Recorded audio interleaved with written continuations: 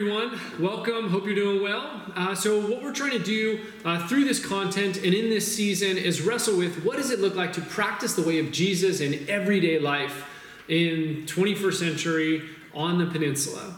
So if you're in your well community or maybe you're in a pod and you're working through the content, I hope it is helpful. Make sure to try the experiments, make sure to wrestle with the questions, and I hope these teachings, these conversations between Aaron and I are super helpful. Cool. So today we wanted to take a few moments and talk about worship. And as followers of Jesus, I think this is very important for us to kind of understand what this is and what this isn't. Sure. I know, like, growing up for myself, grew up in the church. Yeah. Worship, the time that traditionally, at least I would think, most people think too, as like singing songs. We'll get to that in a second here. That was the time where I just kind of eyes glazed over, didn't really want to participate, and just absolutely did not like that at all. But then over time, I've gotten to really appreciate and I'd love to hear more about what you hated about that, but maybe for another time. Yeah, but I don't know. I just think it's just now it becomes just this really profound and important time as far as the time where we sing songs on Sunday, and really throughout all of life too, as just really formative and very just a time where I feel that God is speaking, God is connecting, and it becomes this really important part of my life. I know for you as well. I think it's something that's throughout Scripture, super important, a thing that's very consistent. There's those sort of famous scenes in like Isaiah 6 or even in Revelation 4 and 5 where God is on his throne and he is being worshipped. And the lines like, holy, holy, holy. It's just this declaration of the goodness of God, his holiness, his character.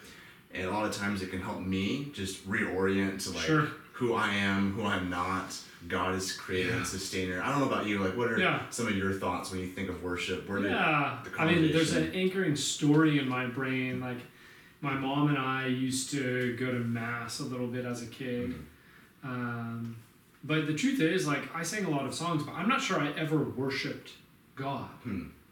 I remember the first moment God revealed himself to me when I was in college in this profound way. And I remember literally after that experience, I walked into a place where we sang songs, worship songs, and I worshiped God. And it was different. It was distinct. Well, I was singing words to God, about God, like you were talking about, right? In Revelation, Isaiah, it was like that feeling of, whoa, God, this is about you. And I think there is that distinction. There's this point in the Gospel of Matthew.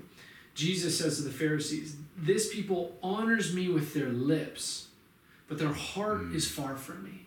Right? So they're saying the right things. Maybe they're singing the right songs. Awesome rocking Jewish songs, ancient Hebrew songs, right? Psalms, probably. But their heart is far from me. In vain do they worship me. That's interesting. Right, so he's now creating a distinction between the songs we sing, between the words we say, and worship. You can say the right things. You can sing the hip, awesome, best the new songs, song, whatever. And you can sing it well. But Jesus is saying, in vain do they worship. Why? Because their heart is far. So what we see then is that worship isn't just about singing the right song, or even songs with good lyrics. It's about our heart posture. It is about the overflow of the inner, right? The heart's alignment with God, seeing God truly, that our worship flows. That's interesting, because if I'm hearing right, what you're saying is like worship, we can't just define worship or shrink it down to just singing songs. Totally. And I think, at least for me, a lot of my growing up, I just thought worship meant sing some songs, 3 songs in the front, teaching, 3 songs in the back, and then that was my worship. One starts high energy, one starts like the flow, the whole thing. And I understand why people might think that, but I think it's helpful to kind of reframe that a bit. And see that worship is more than just, it's not less than, but it's definitely more than singing the right songs and saying the right words, whatever the case might be with that. And that worship fundamentally then is a posture of the heart that begins to affect all of life. Totally. And it's not just an hour and a half on Sunday, but it becomes a thing that you're doing throughout all of your life. And the thing is that worship, I think of David Foster Wallace. He was not a follower of Jesus, kind of gave this semi-famous keynote address at a commencement speech at a college. About fish and water. Yeah, totally. Where he talks about how there's no such thing as atheism. I'm kind of paraphrasing here, but that everybody worships. If you're a human being, the question you worship. Is what? Who? What is that thing? What is that person? Are you giving your allegiance, your time, your energy, your mental space, whatever the case may be? And for us as followers of Jesus, we recognize that who is worthy of our worship? Well, God is. Jesus is. Who he is, what he's done for us. And that does manifest itself in songs and singing and spending time on Sundays in the presence of God. Not to minimize that at all, I think we can even have a higher view of that. But it's also all of life. So. Yeah, maybe just two things. One, like I totally resonate with singing or worship as singing. Because I think sometimes for me, like I'm not super verbally extroverted. And so actually just sort of praying for a long time out loud is like not super intuitive.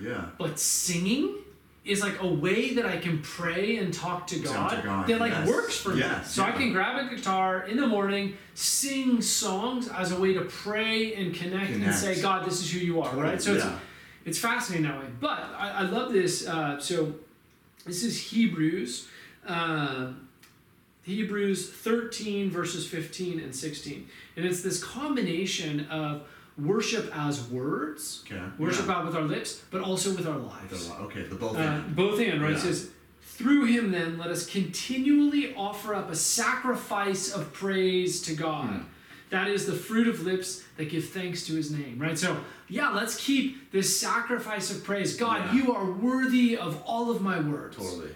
Verse 16, and do not neglect doing good and sharing, for with such sacrifices God is pleased. So it's this combination of like worship as the declaration of our lips, but also the laying down of our lives, right? This is Romans 12, right?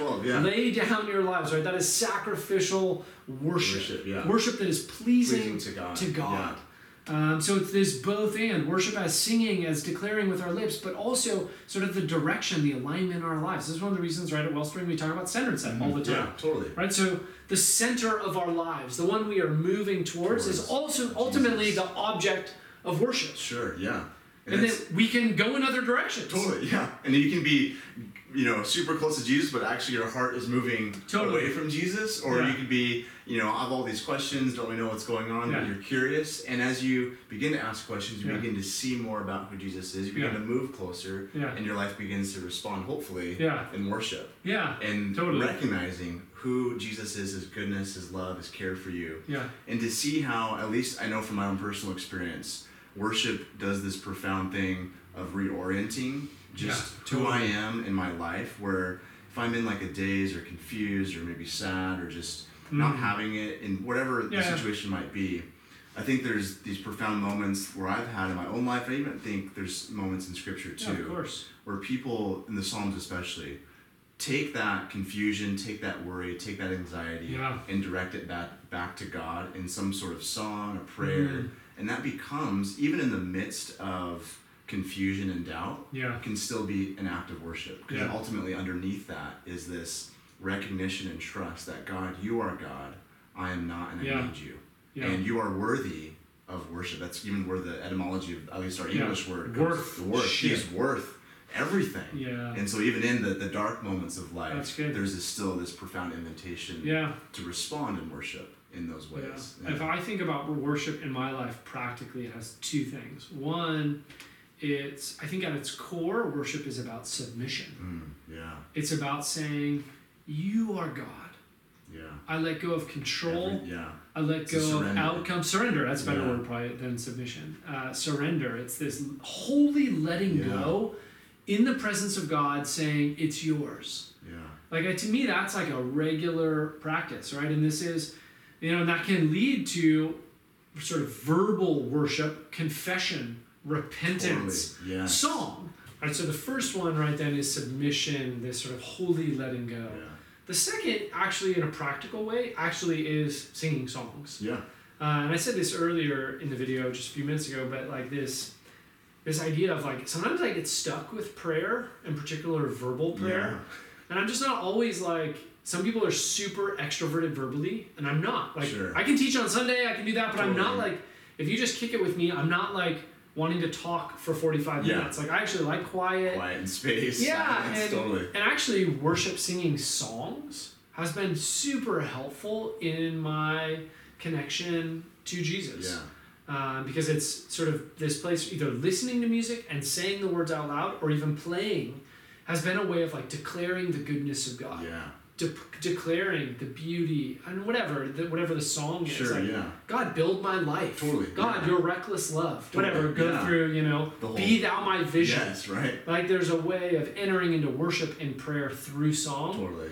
That sort of gets me to say things that I might not otherwise say. Totally. Yeah. And I think too, just kind of wrapping up here, how at least for me, worship has, and singing songs in particular, what we were just saying, has really allowed me to ingrain, if you will, these deep truths about who God is. I have like a really bad memory, but worship songs help me to remember some of these profound truths and getting to repeat those over and over again on Sunday or with friends, wherever this. And sometimes it's a discipline. Totally, yeah. To say those things, even if you don't feel them. Exactly, right? And that's what I was saying a little bit earlier too, is declaring those truths to God. And Paul talks about singing spiritual songs and hymns to one another as well. And there's this aspect of we're reminding each other when we're gathered, singing these truths about God to God, and reminding one another, this is who God is, this is who we serve, and this is who is worthy of our worship. So there we go. Let's worship Him. Cool.